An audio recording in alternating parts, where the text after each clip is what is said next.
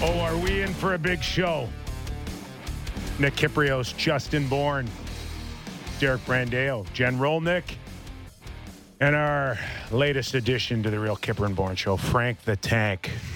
I said I was going to find out what Frank's last name was yesterday. I lied.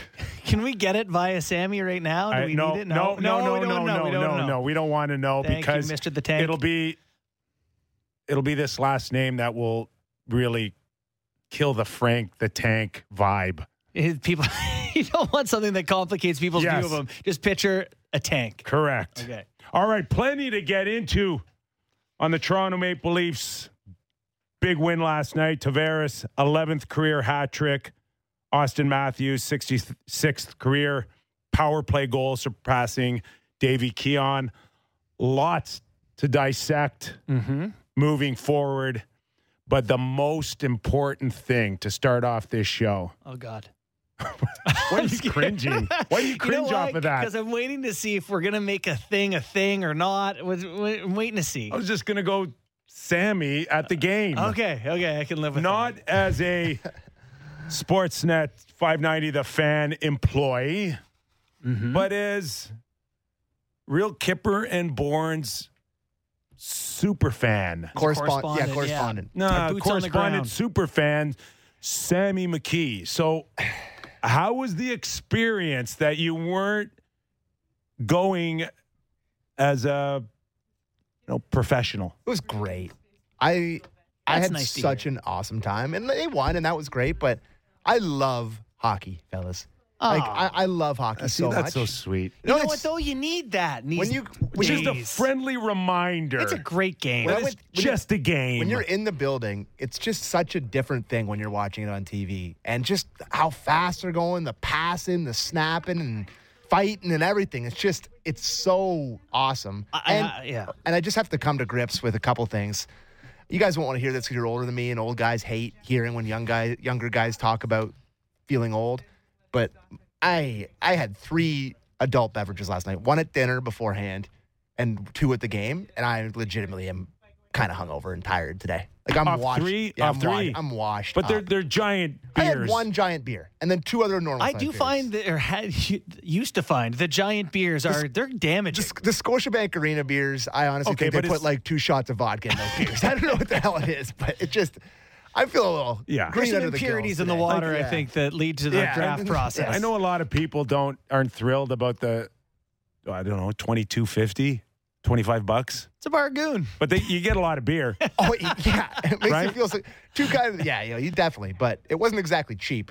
My lovely wife, Allison, paid. I bought the ticket. She bought me a beer. So we had a great time. That's They're nice. married now. It's nice all to one hear. pool. We had a great time. Nice to hear. If I can ever trust JB here to come back to a game with me and not step on anyone's toes, we're going to do it Yeah, again. I'm going your way though, with like salmon and roast beef. I'm not going Sammy's way. I will say though, when you're in person, you're reminded of how much it's a hockey game. Like there's randomness and bounces, and like you're just reminded of how anything can happen. It seems on TV so controlled sometimes. In person, it's more hockey-like. Puck was bouncing on 3 and blue a lot. Let's just say that. Oh yeah. Okay, so just to follow up a little bit. A lot of bounces around his stick. Because you went to the game last night, you're perfect to answer this question. We know there was a lot of air in the balloon before the game. Did the win against the Flyers, a 5-2 win, alleviate some of that air? Did people leave breathing a little better than going into this game for the Toronto Maple Leafs? So I will say that it was a weird start. I thought they played well, but they didn't really get the results. By the end of the first period, they went up 2-1, and I thought that was deserved. But there was a few moments there in the upper deck where people were getting a little ornery. There was some squirming. But by the end of the game, I was saying this when I was leaving to Ali, that like it's amazing what sports, this is maybe just too philosophical for that, but what sports results do for people's psyche. People leaving that arena last night after a great win, hat trick from the captain, big hootenanny, brouhaha on the ice. Everybody's yelling, everybody's screaming. People are dancing out of there. Go, Leafs, go. Like, it's amazing what one win so in a match. It did 100% a little bit. Kipper. People were leaving there thrilled last night. it bought time then. No doubt. To start the process. No doubt. You have to start somewhere. Yes. I may or may You not get have sent the a same few. feeling off of last night's game? I may or may not have sent a Live few to play texts another day. that said we're back. So Oh, you went with the we're back. maybe a couple. I we're won't back. go that far. Yeah. Anyways, But it was crazy about Hall. Like, they were booing him at home for every touch of the puck last night. Not to start, though. no, it was one shift. It was the one neutral zone, I think, turnover, or he got caught. No, there's one shift where the puck was a hot potato and it came to him in like 4 different crucial spots and he muffed it every time. Yeah. And like it was it was like a build. The first one, everyone's like, grumbling a bit. Grumbling a bit. And then by the fourth one, people in my section were literally, they're like standing up and booing. Like, I wouldn't say he's too popular. Useful or useless? This is usually an end of show segment, but Yeah. useful or useless for you right now? Maybe he's the luckiest man on earth. When Justin Hall was on the ice last night, the Leafs got 24 shot attempts and had 5 against. Scoring chances, the goals were 2-1. Scoring chances were 12 for the Leafs, 3 for the Flyers. When Hall was on the ice last night. I'm not saying he was awesome. Maybe it's a massive coincidence. I would go back Best to what on the we team. just said moments ago. It's useful because they won 5-2, and you have to start somewhere. Yes. So if I'm Sheldon Keefe, I'm relaying that to Justin and saying Say, hey, things went well. we're starting to turn this thing around. Yeah. So useful for me. But I will say the whole team had really, really good numbers because they were way better than Philly, who is awful. That is a And that has to be in consideration here who as did they well. beat? How How did did they they have won 5 5? That's what I mean. wins? Like, how good has Carter Hart been? Really, really good. My goodness. Really good. Yeah. Okay, we can get into that and so much more, but let's just get Sheldon Keefe on the first Kippers Clipper on the overview of the game. Well, we had good legs. I thought we moved the puck much better here tonight. We had the puck a lot, and did a lot of good things. Thought we were in control of the game, pretty much from start to finish. Despite them scoring first, I didn't think it rattled us. Power play responded really well, get us even, and then we got big performance from our captain and a lot of good efforts from a lot of people. Okay, so we've got that. We've got your underlying numbers. Me going into the third period, puck drop, chance for the Flyers seconds later to tie the game. It was still up for grabs at that point for me.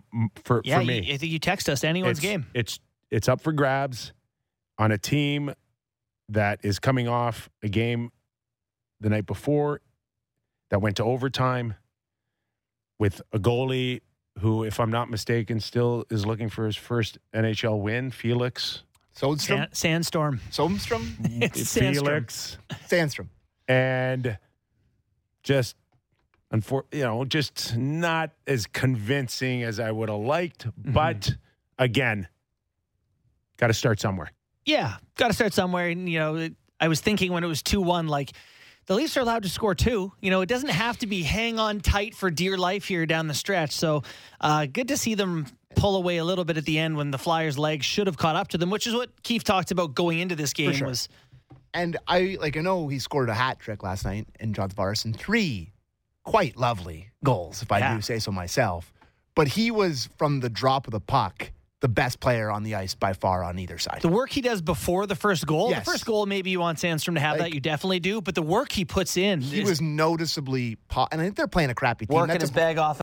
He worked his Bingo. bag off. I actually said that about Tavares, the original drop. Yeah, he really was working hard, and he just had good pace, and he really, really looked engaged. And you said it, Kipper, like he was jawing at people.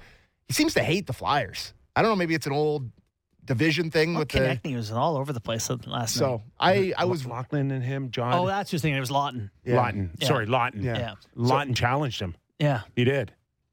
Yeah. He wanted to go him. Yeah. I mean, I bet it's so Lawton- easy I to bet do that Lawton against someone does. who's never Yes. fought in their career. Like, it's an easy guy to challenge, isn't it? no doubt Lawton wants to go. Okay. Okay. In about 20 minutes, we're going to have Mike Rupp, NHL Network Network analyst, former NHLer, 600 games, doing a good job south of the border, been on the show before. He sends out a tweet last night that broke down the Konecny-Matthews confrontation. Sam, I'm not sure how it played out live for you or people in that area or what the buzz was after. But certainly for me, it was rather noticeable. It was noticeable on Mike Rupp, who put out a tweet last night and broke down basically what he was able to see out of it. And it's not favorable to Austin Matthews. It's not favorable for the Toronto Maple Leafs. And basically said it's a big concern moving forward still. So why don't we start first of all with Sheldon Keefe talking about it indirectly with Mark Giordano jumping into the aid of Austin Matthews. Let's go there first. It's another huge moment in the game. You know, it's a situation. That's what the game called for at that moment. Gio's a leader. He's been in the league a long time. He's an absolute competitor. Not known for a guy that's going to, fight or anything like that, but he is an absolute competitor. And, in that moment, he's in there sticking up for teammates. And even go before that. I mean, Austin's in there competing and sticking up for himself. But that's happened a couple times now, and our guys have responded appropriately in that moment. So that's another really, really positive thing, to come out of it. And those are the kind of things that just help build your team a little bit closer. So that's great to see. Okay, before we jump in, Sammy, were you still in the building at that point? Oh, yeah. I'm not leaving a Leafs win early, buddy. Come on. Did it play out in any way, shape, or form with you personally or people around you, or not really? So what I'll say is to be honest, I think what started the whole thing, because Konecny went after him after he tried to, he was near the net, and Konecny kind of threw his shoulder up near his head area. And I think Konecny was pissed off that Matthews did the through the leg attempt with 5 minutes left in a 5-2 game, which old school hockey. I roll for me on that. For sure, but I get it. If you're on the other team, that probably pisses you off. Well, can I just speak of this? Because in my era, that would have caused a 5-on-5. If you ever felt like, again, a game's out of reach, you feel at any point that someone's trying to embarrass you at the end of the game, that's gonna piss you off. That was a legit thing. I am surprised to hear that today. To hear what today? That Travis or someone else on the Flyers would feel that Austin tried to show them up with the between the legs thing when the game's over. So, I know I made my point in our group chat, and here I'll just reiterate the point that, through the legs used to be you never did it. It was like passing up a good scoring opportunity. Guys are so good at it now, it has become a viable way to fool the goalie and score. They're up 5-2. They're not up 10-1. He had a scoring chance and thought he could put it past the goalie. We've seen 100 through the legs goals over the past 10 years. And I'm just saying. I know. But if you're on the Flyers, that doesn't piss you off? No, I mean, I think we're past that. I really do. You're looking for something to be mad about if you're the Flyers. The Flyers aren't past that, and they play. And they're looking for something to be mad about because they're getting their asses handed to them. 100%. I hate this guy. So then, anyways, outside of that, it was in the other end of the rink where I was. So I saw Matthews get hit. I was like, I bet you he goes back after him. He goes after him, gives him the shot or whatever, what happens. And then it's just kind of a schmozzle. And then Mark Giordano sets Scotiabank Arena on fire. When he jumped in just on Troy Polamalu from the whole building. The whole building erupted. And that's still hockey. And that's what people love. That's what it really opened my eyes. How into that part of the game people still are. And that's when the loudest the rink was the whole night, that whole hootenanny. But I had no idea from that perspective what had really happened with Matthews because it was just such a scrum you couldn't really see from my vantage point. So and I didn't see it until I got home. Before you jump in, Kipper, JD and I did a post-game wrap-up, and we went on and did the Leafs talk. And JD was like, I didn't like that play from Giordano, maybe a little bit risky to put Konecny in that spot. And I was saying, hey, just good to see the Leafs. What risk? He just felt like Konecny kind of got blindsided, like a bit of a dirty play on Giordano's part. Does he know it's a Leaf show? We don't really care. That's exactly what I said. I was like them. I was like, we have been clamoring for someone to stick up for each other on the Leafs for so long that great. There's Even if Geo you- chance last time for that. Great. So I was on board with that, and I think I missed what has become the important talking point today. And then he got the flippers off and legitimately fought Kevin Hayes. Like, he was fighting. He was throwing punches. They Kevin were both Hayes is fighting. not some no, little that fella. was the fight. You can see why Gio's lasted This long. this long Like in the Mark league. Recchi, he gets it. Very- Can adjust his role. A talented guy, a tough guy, and gets all of that. And the emotion outside of, Wayne Simmons right now, Gio may be the toughest guy they have in the lineup. Oh, man, that can't be right, Okay, can it? Can you give me somebody else? Oh, Aston Quickly. Reese fought three times Quickly. last year. Who's that? Aston Reese fought 3 times last year. Okay. You know what you just look like right there? You know that, like, the squirrel that goes, stop it dun, right dun, now. dun, he, like, looks? That's what you look like right Okay. there. Like I said, Gio may be the toughest guy right now in the lineup. No, You gave me Austin Reese. I did. Okay. Engvall's really tall. Forget about that for a second. Okay. This is my take on it. Okay. And Oh, time. I know that people are sitting there going, what do you want, Austin to drop the gloves, break his hand? And the answer to me for that is no. No, I don't want him to do that. And Little bit? I don't think he has to. Okay. But what he cannot do is backpedal. Mm-hmm. What he cannot do is just stand and watch others get into it and be like Sammy sitting in the greens watching. That at that point, if your teammates are in the fight for you, Mm-hmm. you've got to show more emotion than that. And Well, that you care about their well-being. I don't want Austin Matthews at 6'3", Yep. 230 pounds to backpedal on a 5'9", 170-pound player. I don't want Yeah. that optics. Yeah. The one thing that it does for me more than anything else past this game is it leaves a guy like Brad Marchand being reminded that that's the part of the game that Austin doesn't like. So instead of getting that out of Austin in the last minute of the game, maybe I'll start that in the first minute Saturday night.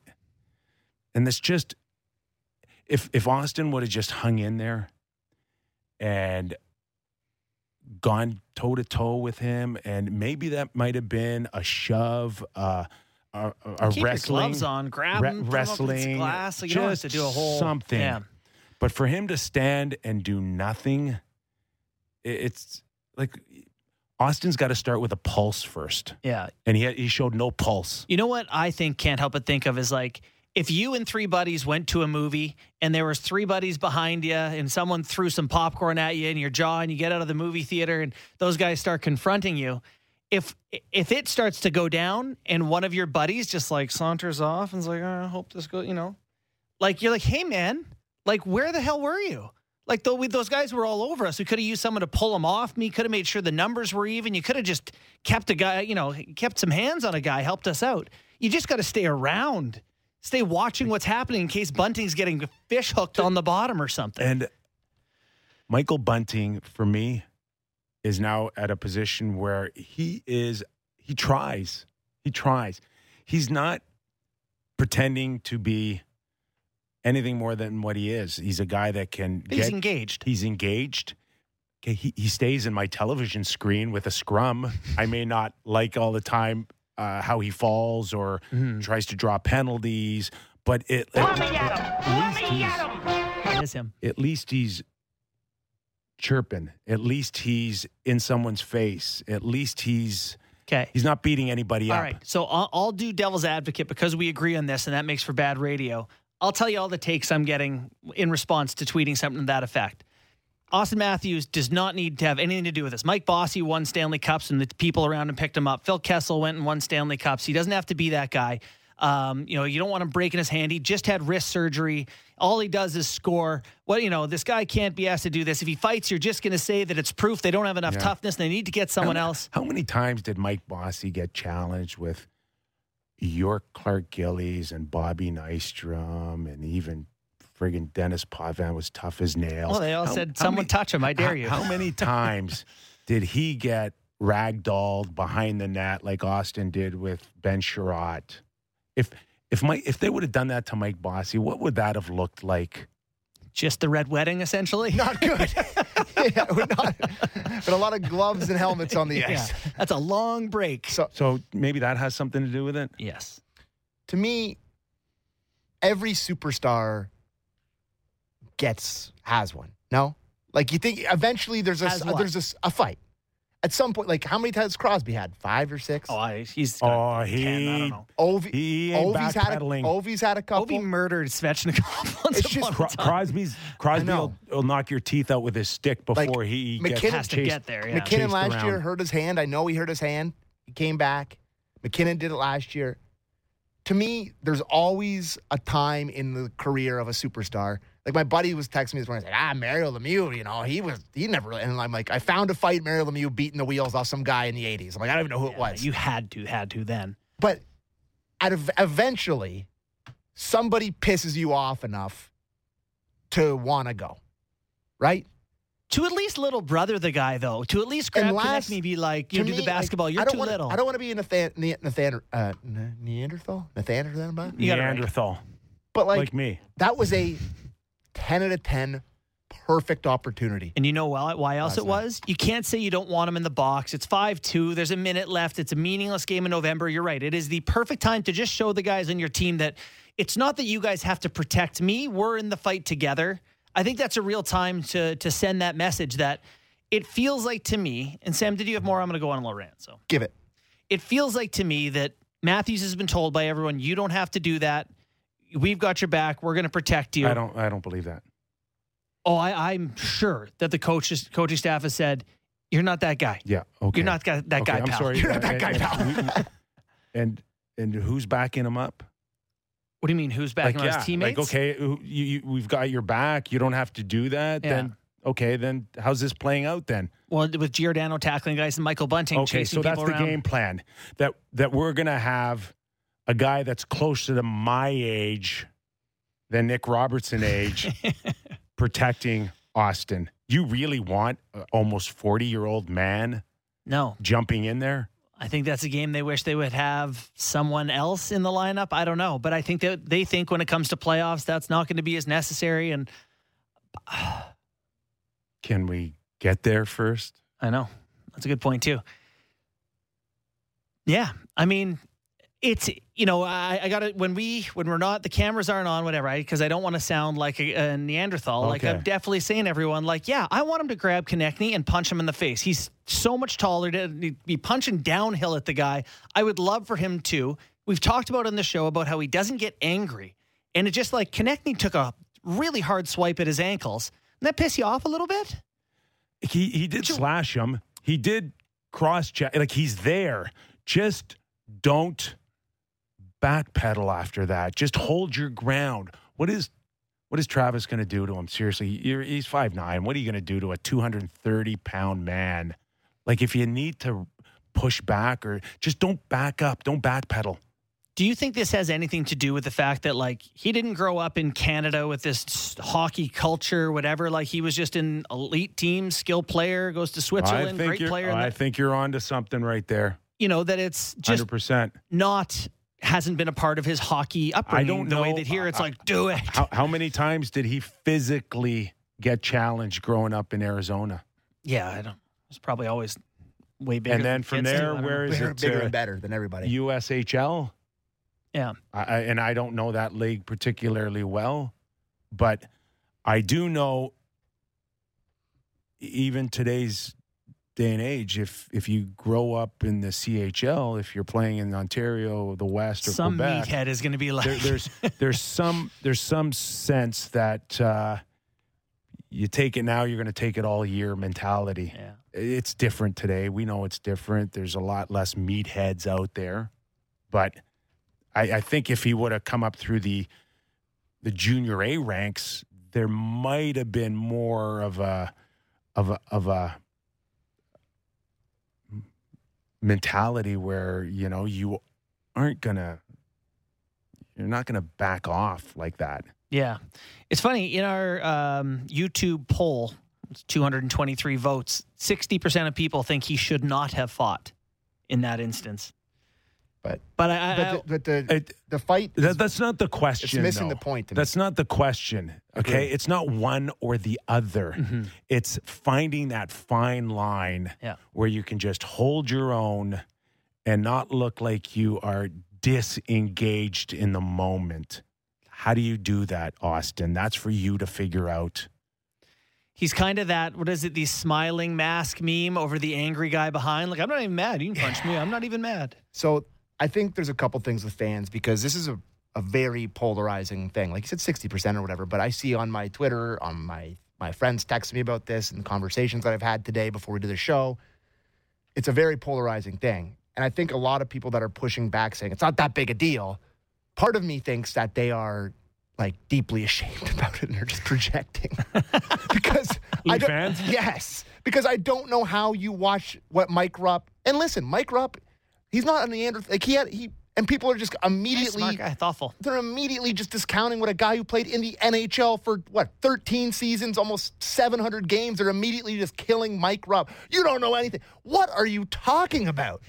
He took the time to do a very well thought out video explaining a very fair thing, and everyone's like, "Oh, that's completely unfair." People are projecting. The only thing I thought, the best point of it is like a guy's piling on Bunting. Like, at least be like, hey, that's your buddy too. He came to visit you in Arizona. There's someone trying to hurt him. Like friends. And it's just not Mike Rupp. What was the clip we found on Instagram? What was that guy's name? Coach. So I follow this guy on TikTok too. He's Coach Chippy. I don't know. Coach Kippy today. Kippy. Yeah. So we got a sound bite. We got a sound bite of this. He does let me give him some context. Okay, please. He does I follow him on TikTok. He's hilarious. Forget his actual thing. We should give him some shout out. But he does all these hilarious videos of doing impressions of people and coaching and hockey things. It's funny. So just play the clip. It's hilarious. Where's Gio? Hey, where's Gio? Let's give a clap up for Gio coming in like a football player and taking out Konechny there, stepping up for Pappy. Pappy, I would have loved to see you maybe drop him there. That could have been a character, drop the mitts there, but you didn't. That's okay. Gio comes in, football style. Gio, give it up for Gio. Gio coming and making sure nobody's taking any liberties on our players. Style. See, this is perfect. How old do you think this guy is? 25 at the most? Max. 25 at the most. He's saying it could have added some character to Austin. Yeah. And that proves every that dressing I room am not in the dinosaur. I'm the dinosaur.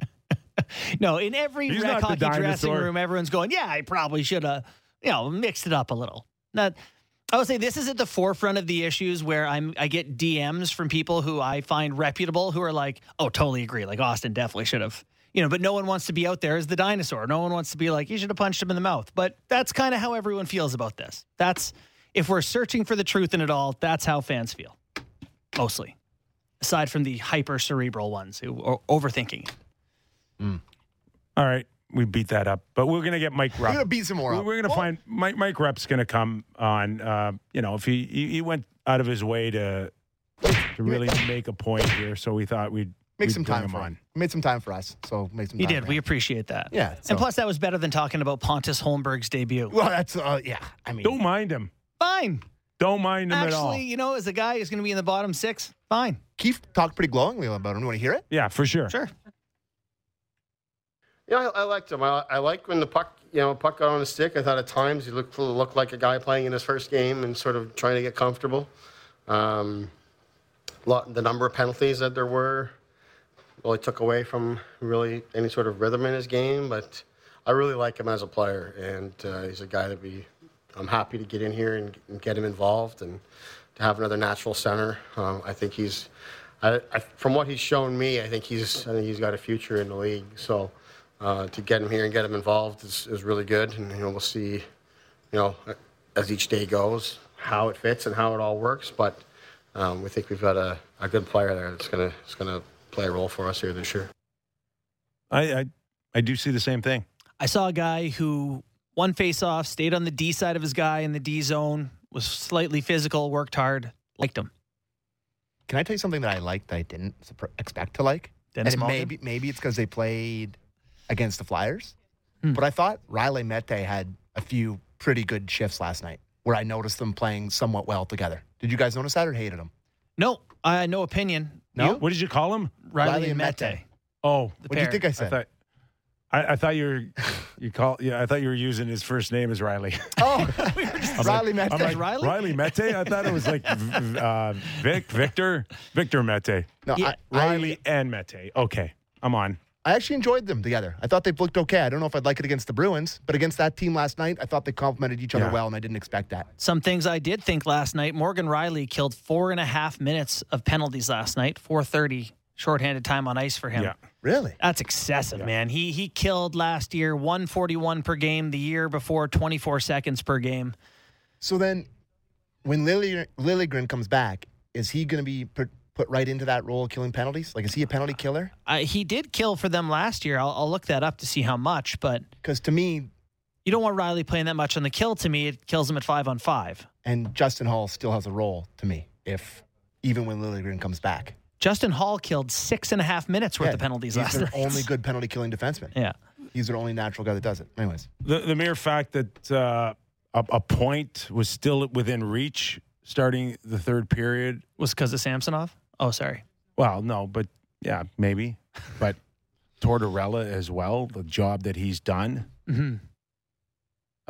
Because I look at that lineup and I see for the first time since, and I'm old enough to remember the Broad Street Bullies, but I've never seen like no game changers on a roster before. It's a great the point. Philadelphia Flyers. How high is their I saw best player in the league's second- top 200 list? Well, let's just say on a championship team, where would all of these players be? 2.5, 3 lines? It's a really good point. I'm right? going Like, is Konechny and Provorov, who are their best guys? Konechny is can drop in the bottom of the six, but third line guy. Maybe Kevin Hayes is your fifth, sixth, or seventh forward on the depth chart. Boy, that's a really good point you make. How good is their best player and who's their best player? Yeah.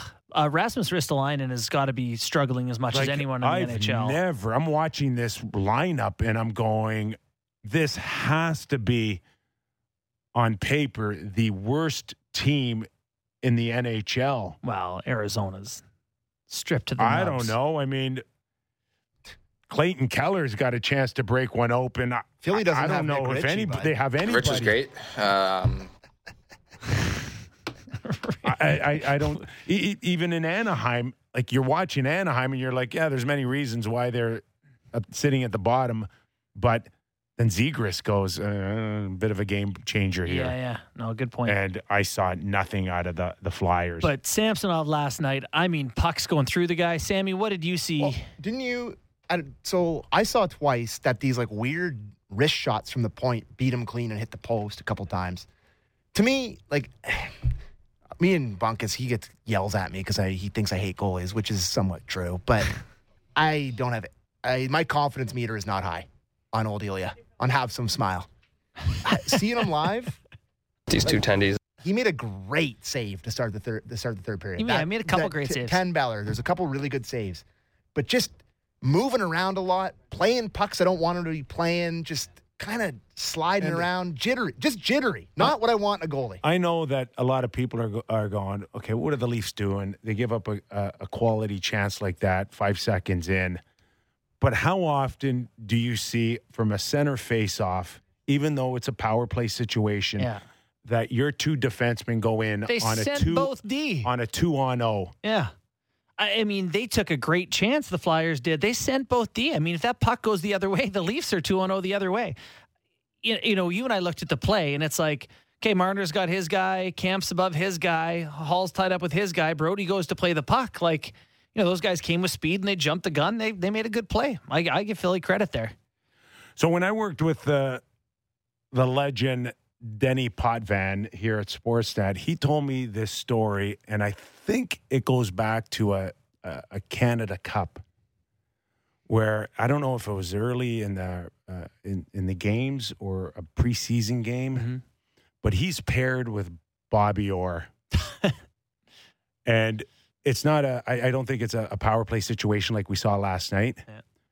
But he and Bobby are now going down the ice on a 2-on-0. There's 5 forwards out there, eh? Yes, exactly. That's great. So they come back to the bench, and Scotty, I think it was Scotty Bowman, if I'm not mistaken, just looked at Denny Potvin and Bobby Orr and said, "Hope you enjoyed your 2-on-0 because you're never having one again because I'm breaking you up." Yeah, I've seen enough out of you two. Yeah, exactly. Okay, as promised, Mike Rupp, very busy guy, but made time for Sammy and JB and I. And Rupper, a lot has been made out of your video that you put out last night on Austin Matthews. And just give me your thought process. Did you watch the game live? Someone showed it to you after you broke it down? What were the emotions for you to go to great lengths to break down something like this? the great lengths. Full transparency, I'm sitting there on the couch and winding down for the night. I had an early shift at NHL Network, and I was paying attention to the game, and I didn't see that part live. And I go back and I'm watching it, and the first thing that's coming to mind, I'm like, yes, I love how Giordano got in there. I love how the boys responded, and I watching it through a couple times, and then I started noticing something. I'm like, oh, this kind of looks weird, and I kept bringing it back and looking at it, and I started doing these dumb little breakdown things from home, just on nights where I just get fired up, and I know if I don't say something, I like it's going to bug me, right? So that's what I did last night. I'm like, all right, let's, I'm looking at that video, and I've never seen anything like that, fellas. I don't know if you guys have, and I'm not trying to come down and people probably like, yeah, right. I'm not coming down on Austin Matthews. I love Austin Matthews. I love what he brings. I don't want to see that guy fight ever. But when we're talking about a group here in this team, and it seems like everything is striking a chord all the time, it's Panic City. You look for certain things, right? And that scrum happening, I love the response by the teammates, but it kind of seemed like one guy wasn't really involved in it. The guy that started it, Austin Matthews. And I don't want him fighting, but there's a way to be in the battle with your teammates. And the body language stunk. It stunk. And I've never seen anything like that before. And we've seen that smile on his face at times when he's trying to just laugh things off. And it first started off funny, and we're seeing it time and time again. I'm sitting here thinking, as the opponent, when the opponent's watching, that line is getting deeper and deeper, lining up to challenge Austin Matthews. And it doesn't mean he has to fight. I don't want him fighting. But here's the situation, is that you have your teammates jumping in there. You can at least show some enthusiasm, right? Show something. And that bugs me that it almost looks like there's different rules that apply. And we know in the playoffs, like, you got to be a tight-knit group. You need, on one side, yes, the teammates responded, but this team's got to find another level. This group has to get squeezed. And you need to find this intensity.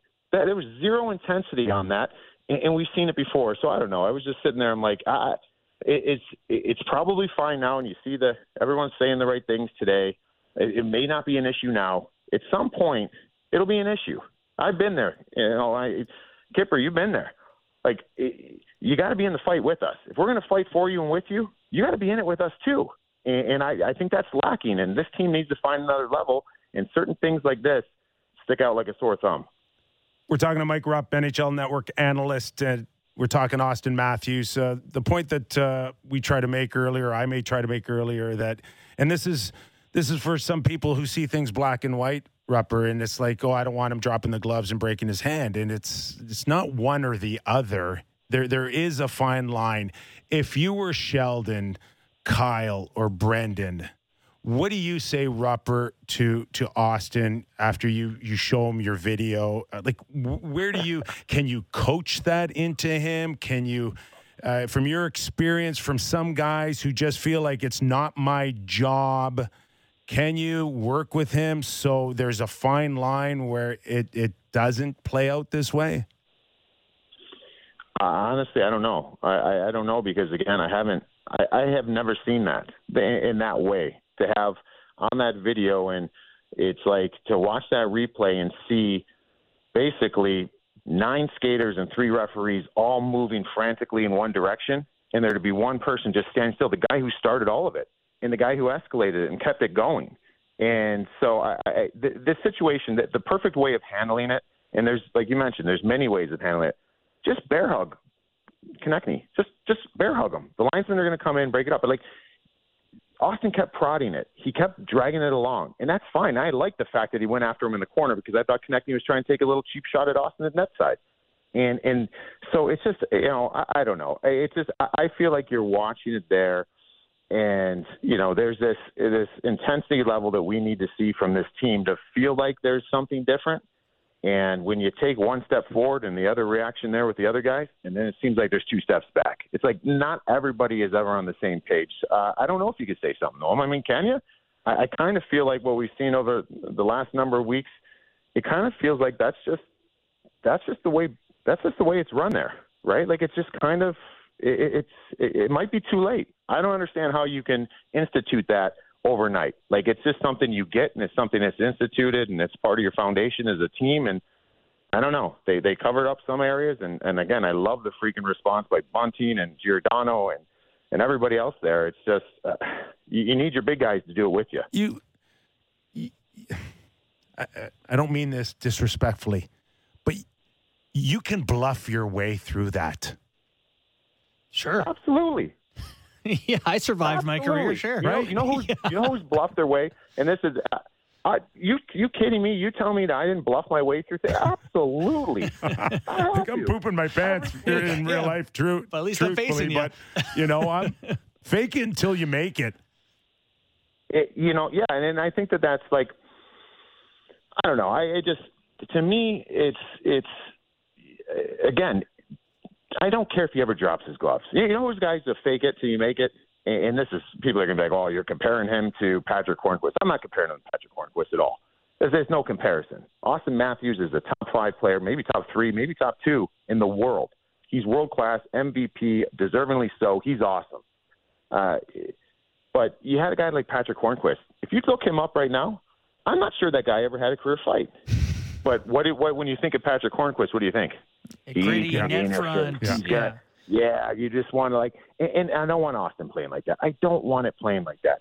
But it's almost like when you make a decision to go after Travis Konechny in the corner and give him a shot, bear hug him, and let everybody else come in. But you're going to go start it. People are going to fly in. You're going to stand there and laugh. And then it's going to kind of, dissolve. And then you're going to start it up again, allow Michael Bunting to jump in again and stand there and laugh. And just total limp body standing there. That's a terrible sign. And if I'm on the other team, and if I'm another player watching, and you're going to play this Leafs team, if you didn't know before, I know now. That's the guy we're going after. We're going to go after him because he has no pushback, and it'll set everybody else off. Rupper, does Crosby get the credit he deserves for handling these situations over his career? Probably doesn't get the credit. But I'll tell you, tell you, I've seen it first. He's pretty good at it. He's pretty good at it. And, hey, Sid, I love you, but he's pretty dirty once in a while, too. You know what I mean? Mm-hmm. Like, he'll give you a little shot there, and that's the other part, too. Austin's had a little spear in the stomach there. He's doing all the things to keep this thing going, and then just wants everyone else to clean up. And I've seen guys, again, I don't know, is Connor – remember Connor had this last year in Erie in the OHL, had that fight, broke his hand on the glass. Has he fought? Maybe one fight in the NHL. I'm not asking you to fight. I'm just asking you to bring the intensity level your teammates have, because we all know when you get in the playoffs, you can't hide this stuff. We got a glimpse, I think, in that game, and I don't care that it's November 2nd. I don't care it's 5-2 against the Philadelphia Flyers. Game's over.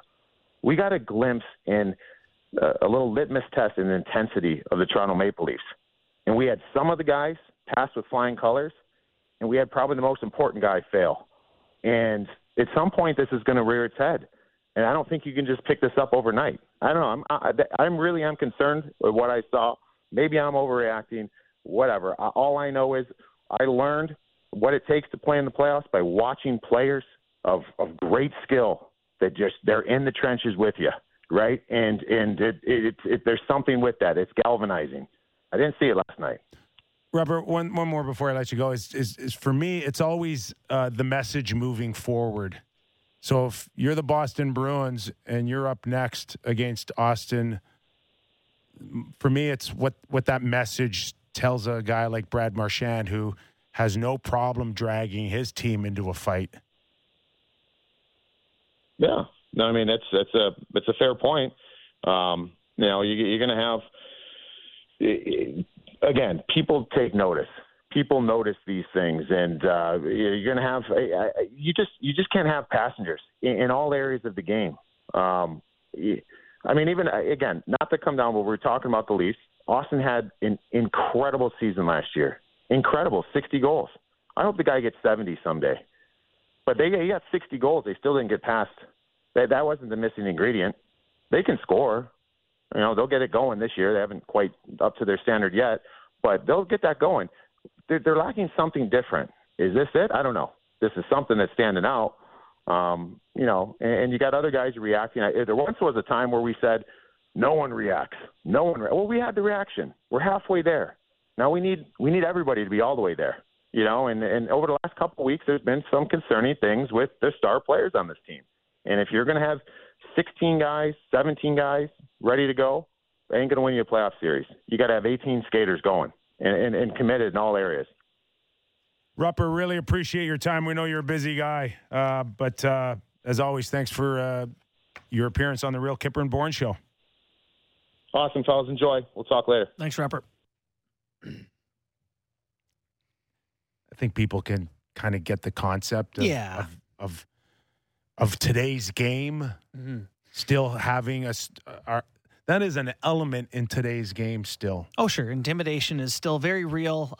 Showing that you'll stick up for yourself. I just was thinking back to, because I'm not naturally a guy who likes to get into this sort of stuff. But as I mentioned on the show many times, there were points where I just couldn't help it or felt obligated. And the best feeling to me was the times I did do it, coming into the room with a bunch of guys on the team, when it was like a scrum, a 3-on-3, and you're all kicked out of the game. You're coming into the room together and kind of talking about what happened, what you saw, everyone. And you're laughing. You're laughing. You fought together. Like there's a uniting, a galvanizing part of that you guys were all kind of in this thing together. But it happens at beer league. Yeah. If there's a little hootenanny and guys get kicked out of the game, that's the number one time guys are most fired up. It's a uniting thing.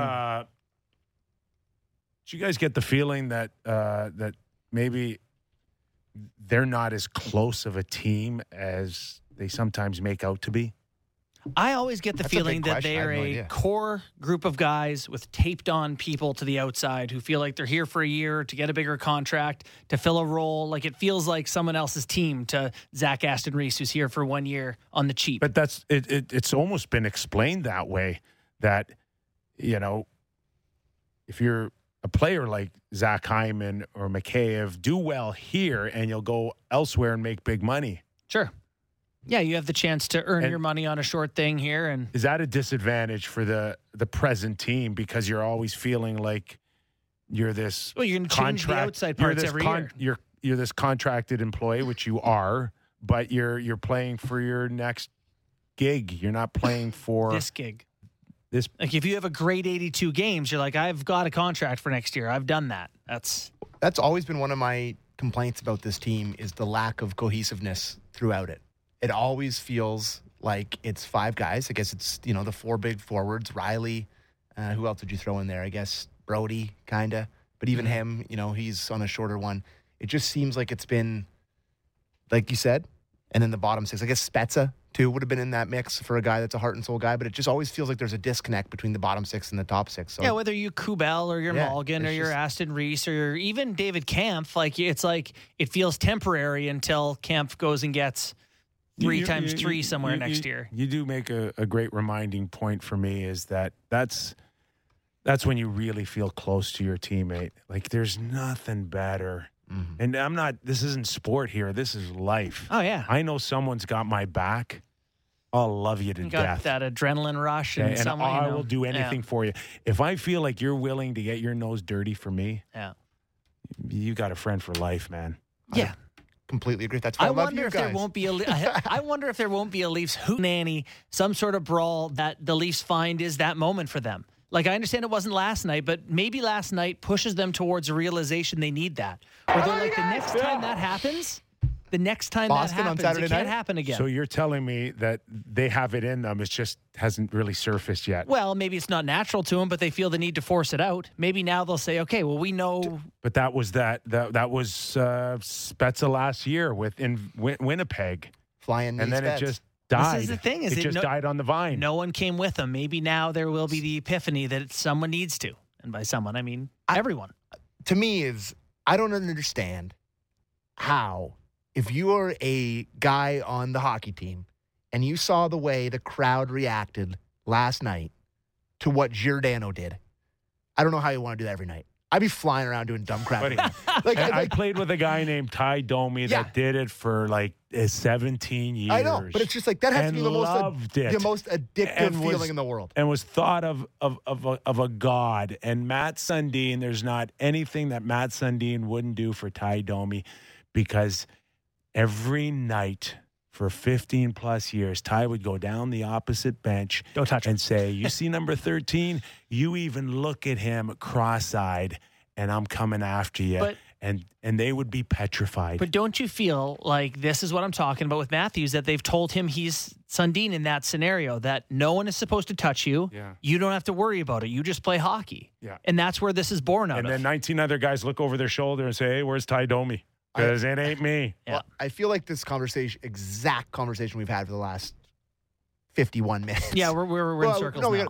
No, it's okay. We got to go in a couple minutes. Here. All right, hold on. let's. I want to finish it off with Torts. Yeah, but let me say, didn't this conversation happen about Sundin too? About him never fighting and never. I feel like this conversation was the exact. Well, at conversation. least he got over the hump and they finally won. I'm kidding. I'm kidding. I'm kidding. But let's do Torts quick. Okay, this was John Tortorella before the game on the heat that maybe Sheldon has been feeling. Sheldon Keefe.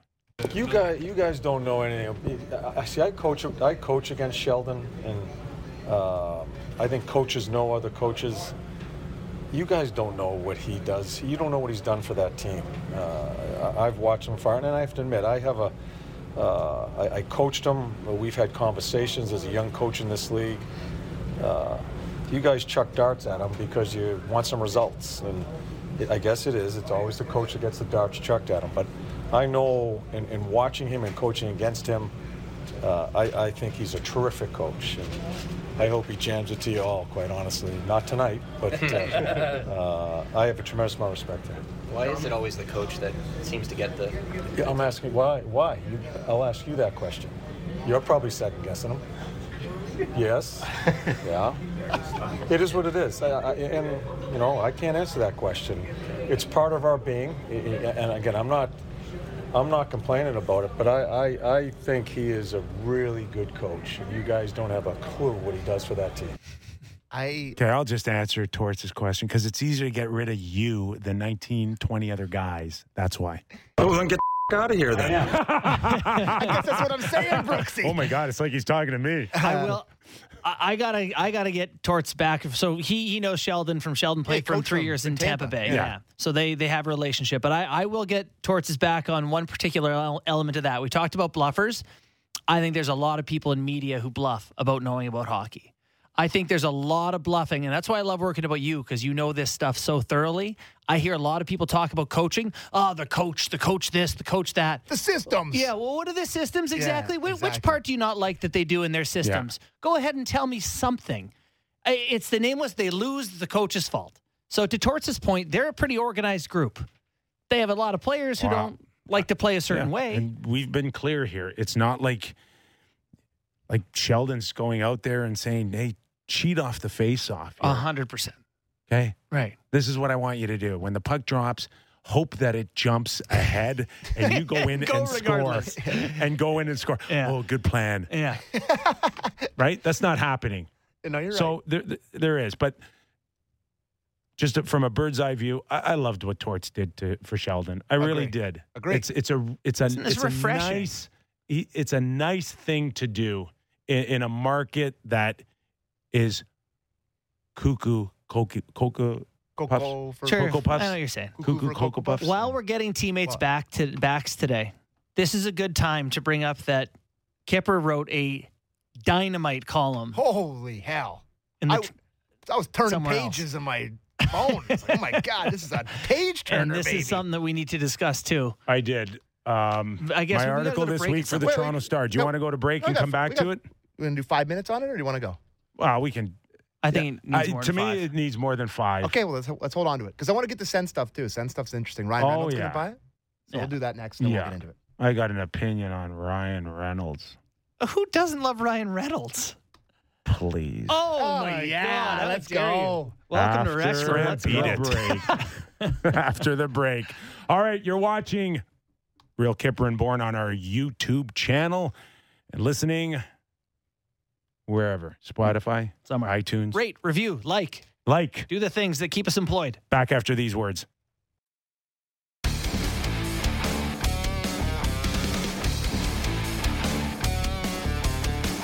All right, we're going to hunt down Wayne Scanlon, Sportsnet columnist based out of Ottawa. We know what the hottest story is right now, do we not? About Ottawa? Yeah. Yeah. Deadpool, baby. Love it. Wow. That was a scoop from what? People magazine? Was it actually? That I have no Ryan idea. Reynolds wants a piece of the Ottawa Senators. All right. Let's welcome in Wayne Scanlon, Sportsnet columnist based in Ottawa. Have you found Ryan Reynolds yet? I found his street. Yeah, he has one there, right? He literally has street cred in Ottawa because, Ryan Reynolds Way was declared a thing earlier this year. The mayor named a street after him. All right, listen. Why don't you, Wayne, just tee us up a little bit in terms of going into this season, the loss of Eugene Melnyk, what that meant. Was this anticipated? Was it inevitable? Or is this still quite a surprise for Ottawa fans to hear that there is an official for sale sign? No, not a surprise at all. I think this is all playing out as people expected.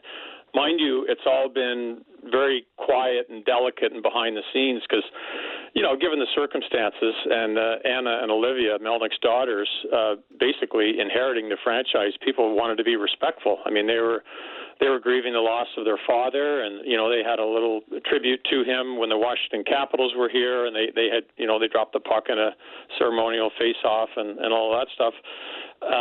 So people just wanted to let them take some time to sort out. They inherited a lot of things, not only this hockey franchise, but some other elements of Eugene Melnyk's business empire.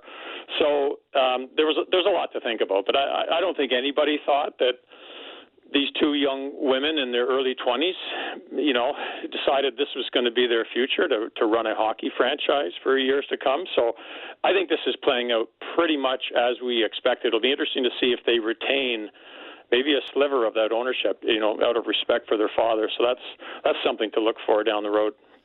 So the Ryan Reynolds story is the one catching all the attention. I guess you can let us know if you think there's any fire with that smoke and who else might be potential candidates to be involved there. Well, we can kind of make jokes about the Ryan Reynolds thing, but he does have some connections here. He grew up here for a time in Vanier.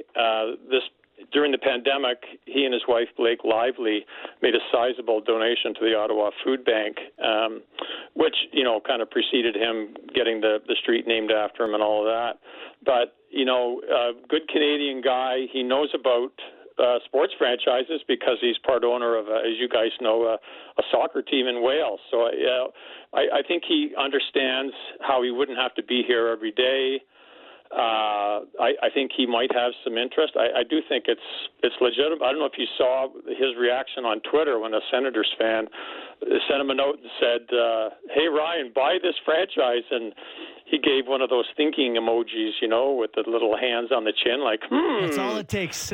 Yeah, so, he didn't dismiss it, did he? So, I don't know. I mean, would you think that that's the way it's going to go? Probably not.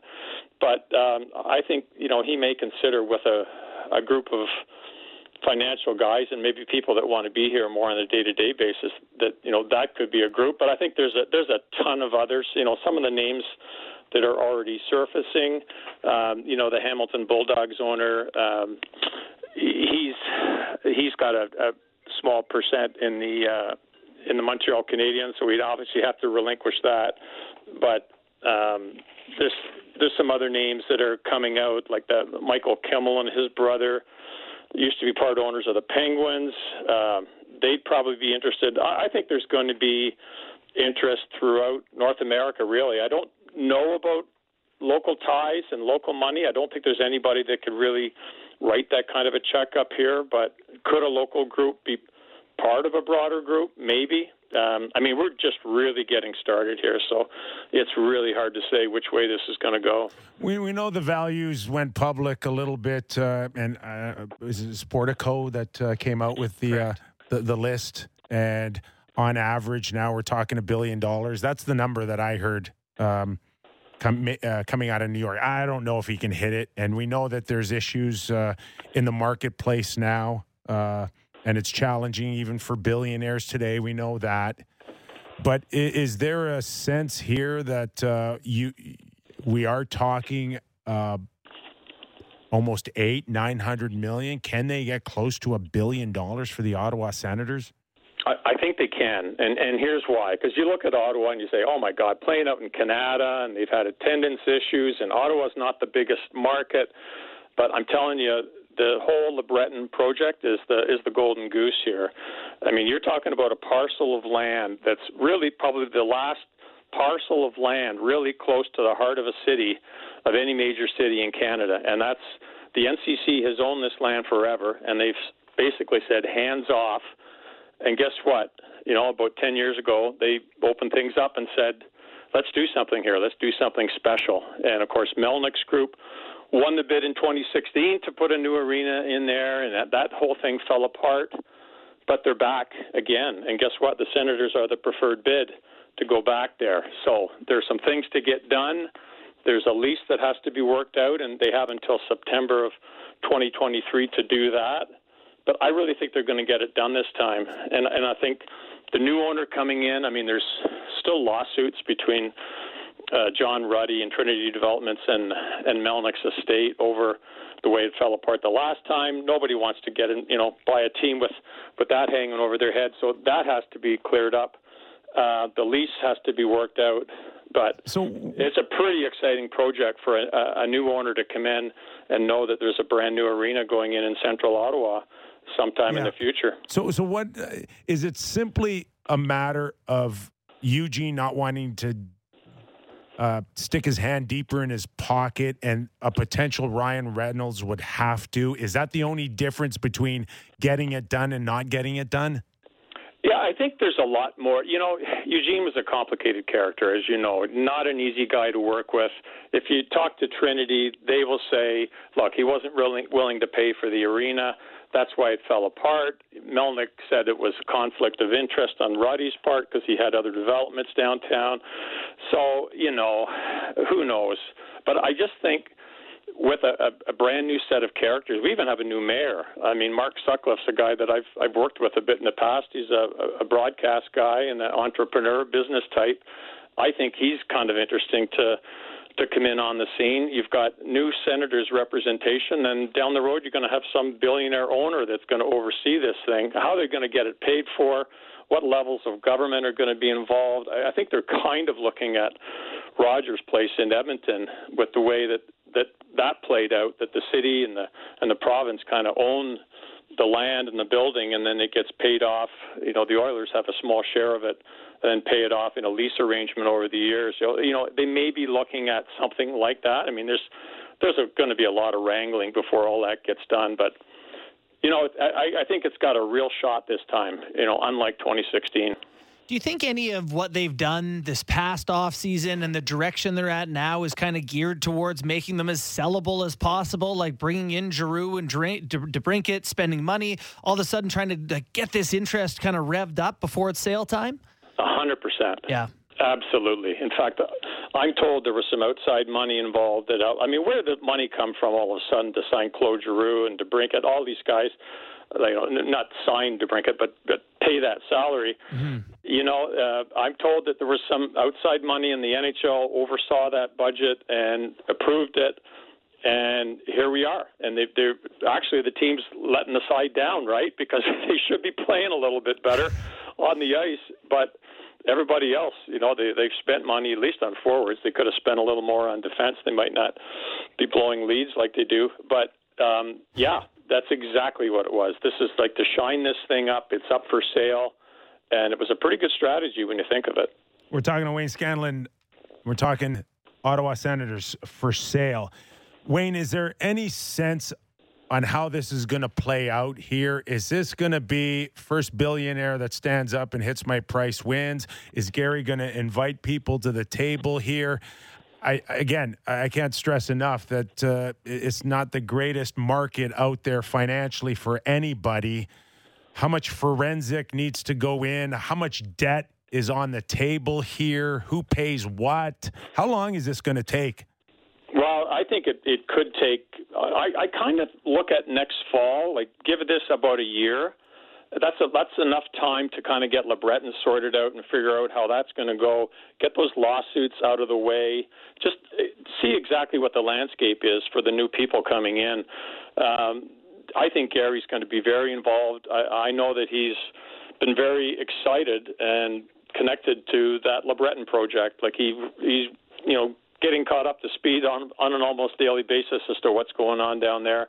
So he's very much going to have a hand in who buys this thing, and I think he'll be involved, in the search in some way. But there's a lot to be done. I think it's going to take probably 6 to 9 months to get everything in place. What goes first, the sale or LeBreton? Maybe the club gets sold, but everything's kind of lined up for LeBreton, and then he gets in on the group gets in on the ground floor as that gets going in a more serious way. But it's going to be, you got to have a long-term vision because it's going to be several years to get the thing built and up and running. In the meantime, you got to operate up in Canada where they've had, trouble drawing, and it's an old building, and so it's not going to be overnight. One more for me, and we'll bring it back to Deadpool. Is a Ryan Reynolds the type of guy that could rally a city like Ottawa? Can he be a difference maker for this franchise moving forward, or just the stability of maybe one billionaire to answer to is just as good?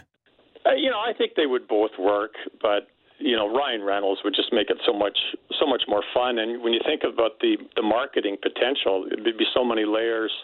I think that would be very exciting. But I think if you had, just a stable guy that came in, nobody'd heard of Eugene Melnyk, outside of the pharmaceutical world and maybe the horse business. Nobody really talked about him coming in 2003. So it might be somebody that we haven't even thought of or considered somewhere in North America that sees this as a great idea. But it's going to be fun to see it up and running and changing in a new direction because God knows they've really needed it. Hey, Wayne, really appreciate your insight into this. It's going to be a big story here for the next little while as we anticipate the future of the Ottawa Senators. Thanks for doing this. Anytime, guys. Wayne Scanlon, Sportsnet columnist based out of Ottawa. That sounds complicated to me. You got an arena deal and a parcel of land, previous lawsuits, potential new owner. I don't claim to know Ryan Reynolds very well. Oh, don't you? Or him and I are buds. Yeah? Yeah. Are you a Deadpool guy? No, just Ryan and I go way back. Okay. More of a just friends. I get a little. Yeah. I put my guard up a little bit with, the whole celebrity thing. And listen, in 24 hours since it was leaked that he had interest in the Ottawa Senators, go down your Twitter or Instagram, and it's all over the place. Sell some season tickets, I think. At the very least, if he does not buy the Ottawa Senators, it's hopefully maybe leading to more people buying his movie tickets. But what a wonderful opportunity to get some free publicity right now. For who? For both? For Ryan. I just thought the most unbelievable thing out of that interview was him saying that there was outside money involved in getting the Senators' budget together to get Giroux and DeBrincat. 100%. What does that mean? That's unheard of to me. No, it's not. Gary wants them to go for more. It's- So But he's so pumping what the money hell into does it. that mean? They went and got someone Yes. to give him $4 million or Yes. something that they're going to pay him back. Correct. To Wow. make payroll. Wherever that money came wherever that money came from, you're getting it back on a sale. Oh, I see. So when you sell the team, you'll say, Yes. "Yeah, we'll give you $4.5 million back," or whatever the hell. Whatever the percentage Vig is on it? There's a deal. There's the deal. Okay, you front this money now, and you make this plus Yeah. on the back end. But that Bettman is involved in that. He basically went to whoever is overseeing the franchise. I understand the daughters are in charge, but I'm sure that they have a lot of help. Bettman went to them and said, "Hey, we got to put a spit shine on this thing. Like, we got to polish this thing up." Those are real assets. Players are assets. Contracts are assets. They own the contracts. So you sell the contracts. You're selling everything about the Ottawa Senators. Mm-hmm. And that's on top of the price. Here, you get one slightly used Brady Tkachuk. Go for it. So good contract. Him and Shabbat. Listen, I know Ryan Reynolds had his gin. And Aviation Gin brought you. What's even, his net worth? Let's even Google if that. it brought in Oh, 600, so much money. 650, What? he'd be the poorest owner in the NHL. Oh, yeah. He couldn't do it alone. Have you seen this Welcome to Wrexham where they buy the 5th Division soccer team in Wales? For how much?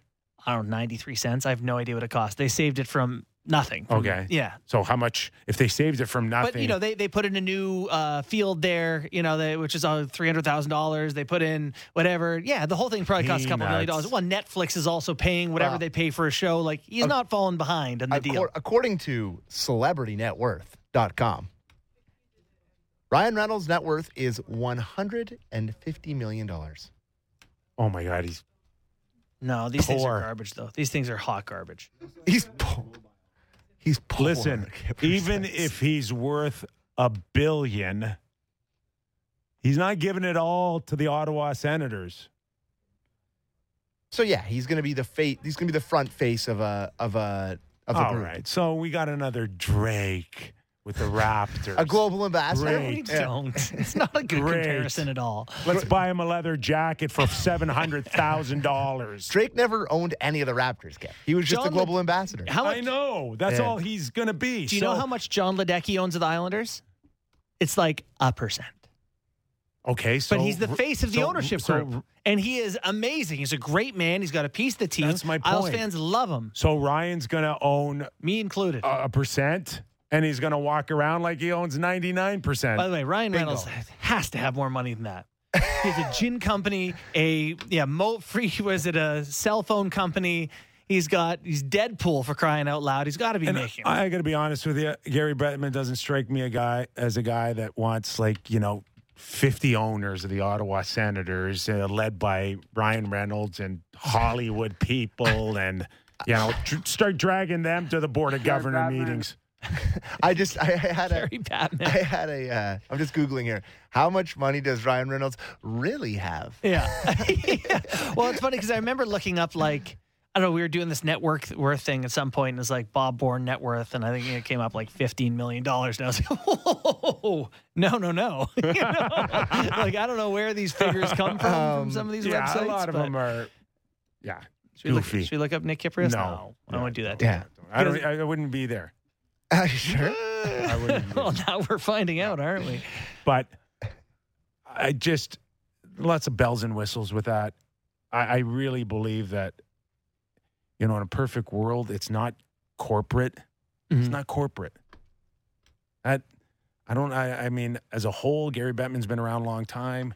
Yeah. Would he rather deal with one family or one owner I was just gonna say, than a corporate company? And we've got one right here. You've got Bell, Rogers, and Larry Tannenbaum, and you're like, how's that working out? Yeah. Wouldn't you rather just be like, yeah, here's a cajillionaire that buys them and is a contributor does not to the care. Yeah, like he spends money on the team, happy to help with the arena, blah blah blah.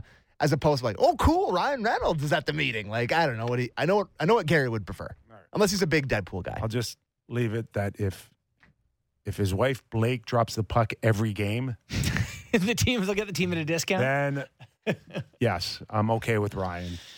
They're doing well. They gave $1 million to the Ottawa Food Bank during the pandemic. $1 million. So Ottawa Senators? No, Ryan Reynolds and Blake Lively. Oh, isn't that nice of them? Friend, yeah, very. Is it enough to buy the team? I don't think so. They need that many times over. Okay, it'll be fun to watch here. I'm really interested to see if there's a bidding war. And Wayne's absolutely right. Buddy, sports teams now are a hot commodity. Any sports team. There's only 120. 32 members. Yeah. Right? In the NHL club. It's hard to get an invitation. So it's going to be a bidding war here. How many people are out there? You want to buy a piece? Let me see how much loose change I have. Real Kipper and Bourne Arena? I'm sure Sportsnet would invest in that. Come on, team. Take a look at Seattle now. This is just barely 2 years in, and 600, I think, at the time. To buy? Yeah. 650? Yeah, 650. 650. Yeah. And a rink on a renovation that probably is running $1.5 billion right now. Yeah. They got some big names. Is Bruckheimer's involved there? Maybe the movie industry is going to move into the sports world. You know how many now. tickets you got to sell to make that money back? Hey, who doesn't want to watch Jamie Alexiak lose 2-1?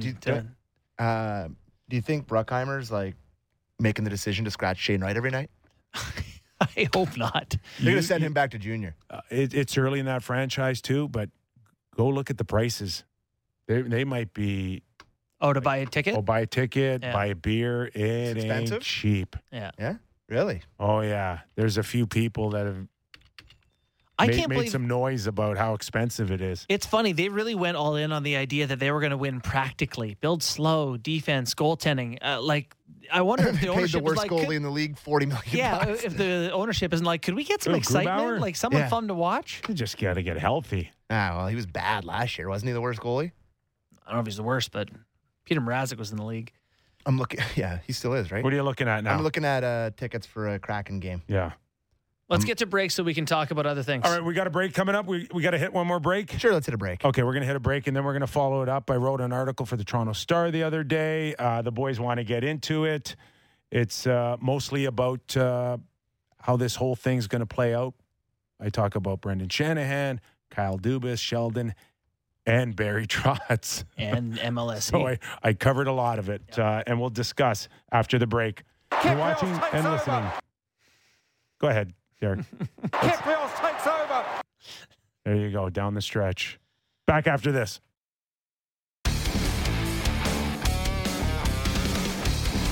Yesterday, I put out a column on the Toronto Maple Leafs.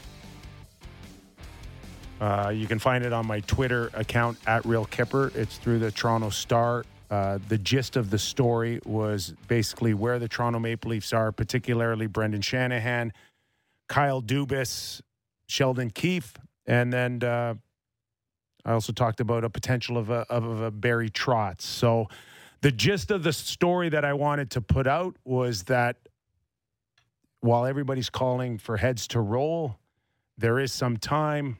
I wanted to make it clear that I thought Brendan Shanahan is probably in a position to buy some more time for Sheldon and Kyle.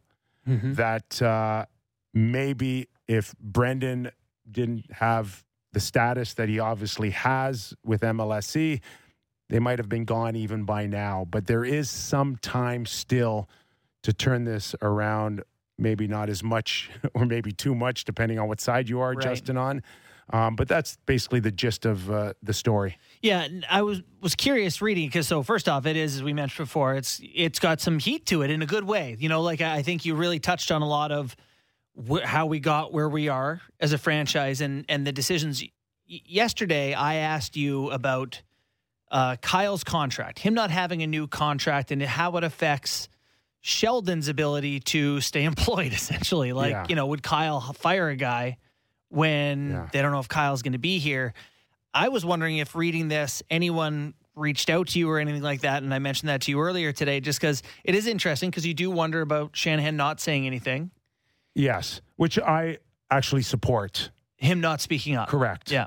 That I believe that there would have been nothing to gain from it, and that by not leading any of the media down a path that could question the coaches, the players, his general manager, that it kind of just put everything to bed until you get through the Philadelphia Flyers, which they won last night. That would make everybody sleep a little better and get yourself ready for Boston and Carolina on the weekend. I also came away from it with the feeling that, like, Shanahan is a bit of a disc between nerves that would touch if he wasn't there, which is whether firing Kyle or Sheldon or whatever. Yeah. And, you know, his decision-making to hire those guys has him sort of adamant in protecting them a little bit. Well, for sure. And the other part of the story that I wanted to kind of emphasize is that this build has been there for quite a while, and it started well before he named Kyle Dubas general manager.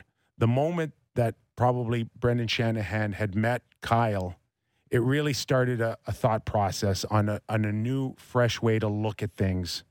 And Kyle's been able to do that early, to plant that seed, to get him through a couple of years of going through the Marlies, to get to the general manager. But this is a game plan that's been in place for a long time. So when people are screaming to fire Kyle or Sheldon, that's where Brendan comes in and says, no, we've got this vision and we need to see it through. And don't forget that the early part of that vision was to have Kyle start as the general manager of the Marlies and learn from Lou Lamoriello along the way. Lou is not notorious for teaching people, so Kyle put his focus, I think, pretty heavily on the Marlies. And the Marlies won the Calder Cup. They won, when I was there, they won 5 playoff series in 2 years. Yes. And then the next year they win the championship and Kyle takes over. So the point is, Brendan has seen his guy go have success at the start of it. We're 4 years later, 4 years later, in the fourth year. I think that, again, thinking about this, I gave it the window of another 2 weeks. And I really believe that from an MLSE point of view, that their eyes aren't closed. There are huge concerns. That's the sense that I've gotten, that they're not blind to this, but they put their trust in Brendan Shanahan. He ain't cheap.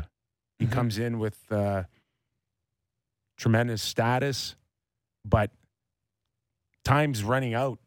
As we know, American Thanksgiving, and you cannot be south of the border on the cut line. And we're going to find out where the direction of the Toronto Maple Leafs go as early as next weekend with some big games here, and how they look. Not necessarily how they, how many points they get from me, is how they look moving forward. So, I guess the inevitable question that I want to ask as a part of this, Sam, before you jump in, is just, and this is maybe not a question you wanted me to ask today or not, but this feels like if Shanahan has been given the time to see out his vision and it hasn't worked and they have deemed it not a success, yes. Are we not talking about just Kyle and Sheldon? Are we talking about Brendan, from the MLSE looking at him and saying, well, it hasn't worked. Well, are we going to let you start over and build again with someone new?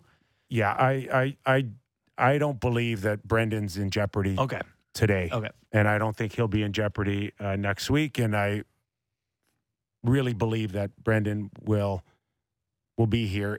And if they have to make a decision in, say, 2 weeks from now, then my thought it would be one based on Kyle and Sheldon. And then that's when maybe MLSE goes, okay, let's go big game hunting here, and maybe you pull a guy like Barry Trotz in. But should the MLSE board have any say in who runs who the coach of the team would be? Isn't that out of their purview? Yeah. Listen, you got the majority of the team owned by Bell and Rogers here. Yeah. There's somebody there paying attention, and there's somebody that's going to have some thoughts and ideas on what direction it goes. And they talk to people. They talk to other hockey people. They get input from everywhere, including, it wouldn't be uncommon in any league for an ownership group to call the commissioner of baseball or basketball or football and say, what do you think? What do you think we should do here? We got to turn this thing around. We're an original six team. We don't want people laughing at us here, and we got to turn this thing around. So that all comes into play as well. And I'm not saying that someone from MLSE gets to pick the new coach. Brendan would have, as long as Brendan's there, he's going to have this huge say on what direction. But envision now that if, in fact, you have to make a change, and you've had this vision with Kyle, and you have a belief on how you draft and how you want to move down in the draft, and Kyle's been notorious for that. Yep. But you can't really even think about a Barry Trotz coming in and keeping Kyle and think that Kyle can continue his vision when there's a new guy making $25 million over the next 5 years. Yeah. And it may not match with his style, or he might want to be a tougher team. Like, can you envision where Barry just signs a $25 million contract and he said, and Kyle doesn't want 3 tough guys on the team, and Barry's going, and Barry does. Well, that was Babcock.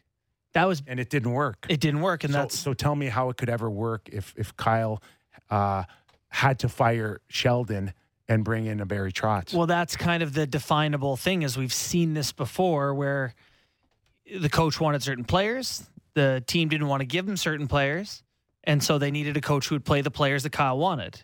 And so I still think that there are some conflicts there when you have the GM saying play these guys, or, it's like the actual Oakland A's Moneyball, where it's like, either play the guys I want, or I'm going to trade the guys you're playing instead.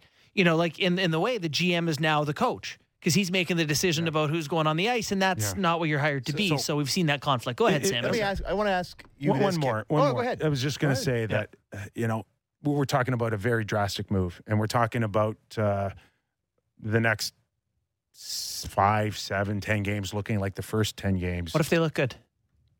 Well, I said that in my article. I said if they look good through the weekend, then it alleviates a lot of pressure, and you can get through Thanksgiving. You get to a point where it's too late to fire guys for the year. You can get past Christmas.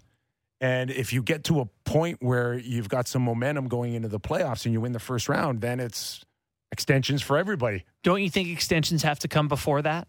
Like, if you've made your decision by Christmas, if you haven't extended Kyle by Christmas, it's like... Well, we've had this conversation. Anytime you negotiate, who's got the hammer? Who wants who more? And we had this conversation early in the season. If this thing turns around and Kyle all of a sudden starts looking like a hero again, maybe it's someone else knocking on my door. I'm a free agent. You guys let me hang out to dry. Maybe I want to go somewhere else. Mm-hmm. That's in play too, but don't put the cart before the horse here.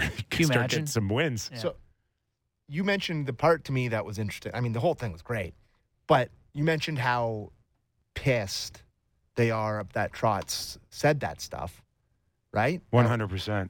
So then really? Doesn't that make it weird to go back to him if they're so pissed off at him for saying it?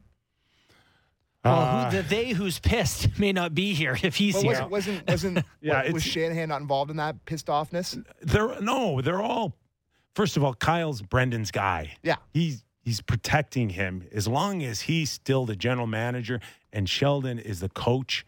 He is protecting them, and it's not cool to go out there and just plant a seed like that.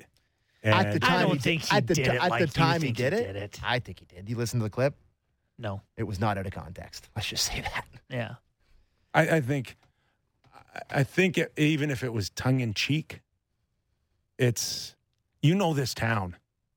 It's Trotzy wasn't born yesterday, but he knows what he was saying. I don't know. It just started something that it didn't need a nudge.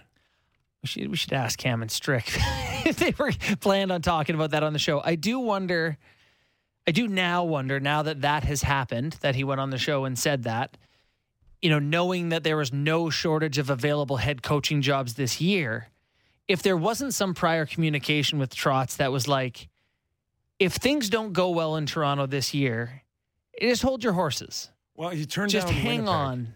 right? Yeah, and he's from Dauphin, right? So it was like, just hang on, and if it doesn't work here, you may have the job that you're holding out for. I don't think... If it does work, you'll find work elsewhere the next year. I'm 100% on that page of yours. I think that there's a thought, and it was with Babcock. Remember, he played Buffalo like a fiddle to get to Toronto? Yes, I do remember that. So I don't think there's 1 second. I think Barry Trotz showed all his cards when he said, I find an original six team intriguing. That is a message. That is a billboard. Tighten up the tinfoil hat. No, come on. It's not that far out of the realm of possibility. No, Barney. it's not that far out of the realm of possibility, but it is some assumption to make that Trotz was trying to what? Stir this up so the board felt pressure to remove the coach? That's a lot of dominoes. He's on a media campaign for a guy that wanted to get away, and I think he's saying like December. I don't want to coach till December. It's like just December 4th at noon. It's just like yeah. So we got a press conference. When you're all ready to fire a guy, make sure it's on my time schedule. Yeah, I got a trip to Bermuda planned.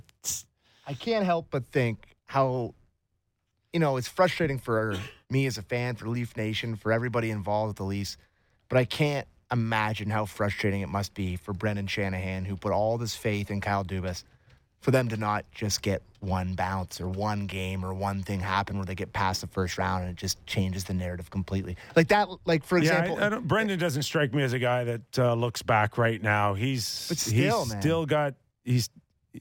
like he's still in the middle of it. He needs a win or two good showings in Boston and Carolina. I don't think he's looking any further than that. We know he's in Detroit celebrating his 25th anniversary with the 1997 Stanley Cup champion Detroit Red Wings. But he's just thinking about a good showing against the Boston Bruins, Sammy. I don't think he looks back and reminisces on a bounce. I think you'd be surprised. This is a hell of a team, eh? That 97 team, not bad. You got a roster pull up for us at some point? I do have it right in front of me. Would you like to hear it? 90. Do you want anything more to add to this? Before I forget. No, not at all. But it's a bold move that. But you got to know for sure that this thing is not getting better. That's the other thing, that and everyone thinks it is. Stress. Everyone thinks it's going to get better for the Leafs in Toronto. When you're only 10 or 11 games in, and I get there's a new sense of urgency to not get off to a horrible start and chase 3 playoff spots out of 6 teams. Yeah. You want to be in that first or second mode so you don't have to – you're worried about positioning. You're not worried about jumping over 5 teams. Mm-hmm. But we're getting closer to that. But we're not there yet. I also think that one thing that's really lacked from the Leafs this season is fair opposition to judge them against. Because we're saying, they haven't played well against these dud teams. It's always been their nature. But they've also looked really good in the past against good teams. Will we see that again? They've looked good against Boston. I expect a good game Saturday night. Well, that's the thing. I don't know if they're going to win. Right. But I expect them to play – engaged. That's big, though. That's a big expectation here. Now coming off of a win still, and now they're physical. I expect Austin to get shot out of a cannon Saturday night. Well, if you listen to this show, you probably will. It just comes out punching, no stick. So just before I forget, because we mentioned it before the break, I looked up Squids tickets for a pair of lower bowl tickets against the Calgary Flames, which is their next one of their Canadian opponents in December. For 2 lower bowl tickets, taxes included, it's $880 for 2 tickets in the lower bowl. Thank you. Oh my God! And that's not a resale price. It's not a resale price. That's the Ticketmaster price. $880. There you go. USD? I think so, yeah. Oh, yeah. Oh, all day long. And I hear the concessions ain't that much cheaper. That's a joke. 2 beers, $400 each. You talked about how much you enjoyed going to a hockey game. Yeah. It's not for people who spend this kind of money. No. They're not watching anyway. They're like, it's there to be there. That's not. You're pricing out you're pricing out the right people, if you ask me. The very back row in that same game, they're $130 at pop. Jeez Louise, boy. Yeah. Less than I paid. That's less than I paid last night. Way less. Yeah, weren't you like, if you don't mind me saying? No, it was like $160 for 2. Yeah. What do you think Ryan Reynolds is going to charge for that? Oh, buddy. He's going to make everybody watch the self-praising documentary on him buying the Wrexham thing. He's going to play that at the intermission every Suns game. You ever seen it? I'm on Welcome to Wrexham? Yeah. I'm like, I don't know, 8 episodes in. Oh, my God. It's the most I couldn't even watch it. Oh, like, it's delightful. how great are you guys? You guys are the best. Thank you. Like, this is just the most self-serving stuff Oh, I've I don't ever see watched. that at all. I think they're doing a wonderful thing for a curious town in Wales. I don't know. Just so self-serving. Okay, I got to catch up on that. Yeah. Maybe I'm being too critical here, but I couldn't get through It it. seems a bit much to Anyways, me, but all right. So you got some names for the Detroit Red Wings? I do. 97, McCarty, Draper. Yeah, those are the guys you Maltby. start with. Yeah, outside of Brandon Shanahan, Steve Eisman, Sergei Fedorov, Nicholas Lindstrom, Igor Larionov, Darren McCarthy, Vyacheslav Kozlov, Vladimir Konstantinov, Marty Lapointe, Vyacheslav Fetizov, Thomas Sandstrom, Draper, like you said. It's a hell of a team. Guess who else is on that team? Aaron Ward, our boy. Here's what I want to know is what was their payroll compared to league average? Like, you can't build a team like that in the NHL today. You're not allowed to. I think they were flirting up around 90, 100 mil. 25 million. years ago. Yeah. Yeah. 90. I think we were up around 80 in 94.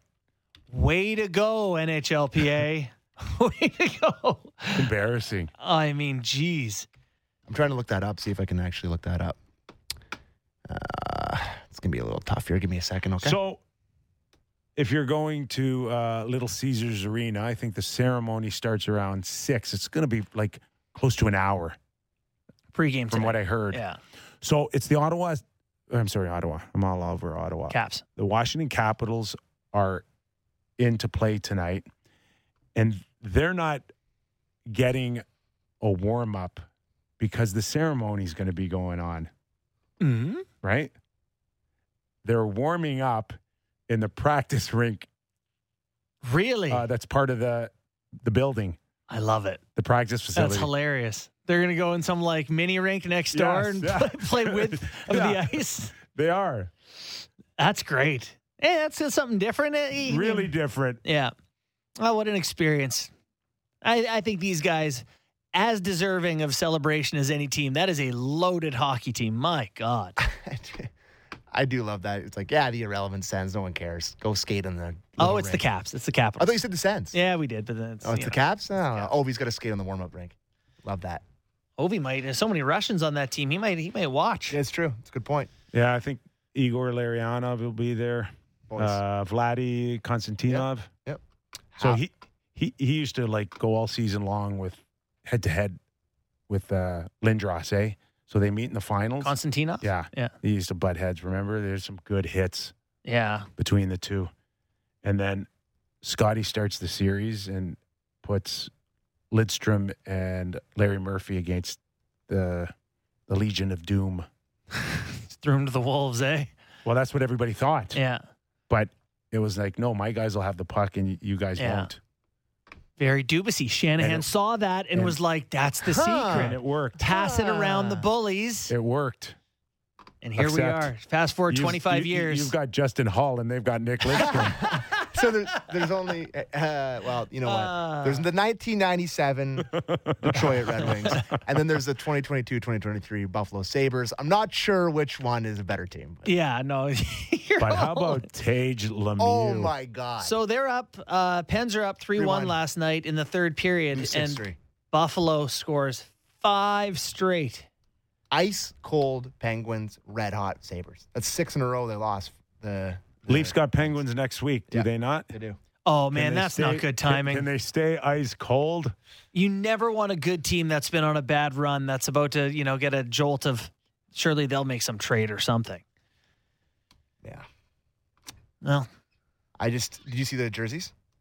Yes. The reverse they were retros? awfully white to me, Buffalo. Well, Buffalo had the white pants. Yeah. Yeah, I'm not a white pants I'm in. guy. I'm in. What is it, like?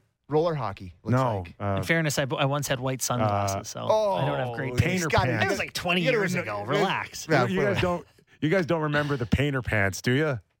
No. What do you mean? Like I remember They the were Cooperalls. like the hottest thing in grade 9. They were white painter pants. Oh, like you wore them to school? I think you meant Yes, hockey. you wore them to school. No, I never know. Did you get I'm paint on on my them? own on this. Did you get paint on them? Yeah, it was like Was it a Greek thing? blood by the end of the day from getting beat up wearing them. Oh, man, that's awesome. So Leafy's coming up here, Boston Bruins. Pasternak on an absolute heater. He's my new favorite player. Oh, is he? Yeah, he is. We should actually announce our favorite players one day. It's very easy. Tage Thompson, number 1. What is wrong with you? Oh, he's so good. Tage Lemieux. I'm calling him Tage Lemieux the rest of the year. Actually, John Tavares is still my favorite. Then it's Tage Thompson. You love Tavares? I do love Tavares, yeah. 3 goals for the captain. I'm such a hoser, Okay. but him coming How home. about the hat trick goal, though? So, Neat little slip pass do you into that. think that they should have blown the whistle on a goalie with no skate blade? Because Torts was screaming. I guess the whole bench was like they wanted a whistle. Like that was the easiest. No, based on precedent, but yes, based on logic. Like the guy can't play his position. It's an essential piece of equipment. It's like a helmet. That's what happened? Yeah. Skate blade went out? Oh my God, dude! I saw he's push. He can't He get tried over. 3 times to get over. So- There's the biggest open net for Tavares. I could see that from the greens. I was like, there's a lot of net to shoot out there. I ain't blowing it down. No, I'm sorry. Get Okay. better skates, pal. You're in the pull NHL. yourself into the crease. and- People are spending $400 for a lower bowl ticket not to see faulty equipment. I actually, you know what? I think I agree with you. It's That's on you. That's on your trainers. That's on your equipment guy. That's on the and if that equipment company lets you down, stop using them. More pressure on them next time. That's right. Was it N1 had like the great shoe for Marbury, and then he blew it out in his Yes. first game and blew his ankle or But something? the interesting part of that goal, to me, was the Draisaitl bumper thing. Had his Yeah. back to him. Caught it on the back end, turned and fired. Yeah, Matthews passes it into, in the bumper on the back end for the quick shot, which, Draisaitl's done that with McDavid a lot. Something of note is watching Matthews on the power play, and they're looking to get him out of just this stagnant spot. He played in the middle, in the bumper, for I like that. most of the day. Then they flipped him look over at to his the power flank. play goal. Right? He's in the middle. He's in the blue paint. And it's not that I always want him there, but I like the idea of the defense not knowing where he's standing every time to be able to load up on him and take away that option. So moving Matthews around on the PP. Good. Maybe a little momentum going into the Boston Bruins. Here come the Leafs. That we root for? Here come the Leafs. There you go. Thanks. We'll roll it right into Friday's show. All this momentum. Yeah. All right. Our thanks to Mike Rupp, NHL Network analyst, and Wayne Scanlon. Ryan Reynolds, if you're listening, we'll take your call. We love you. We'll give you come on the show. 3 Should've get him minutes. We'll give you 3 minutes to tell us why you think you could be an NHL owner. All right, JB, Sammy, Derek, Frank the Tank, Jen. We're all back tomorrow, everybody. Give us a rating and review if you can.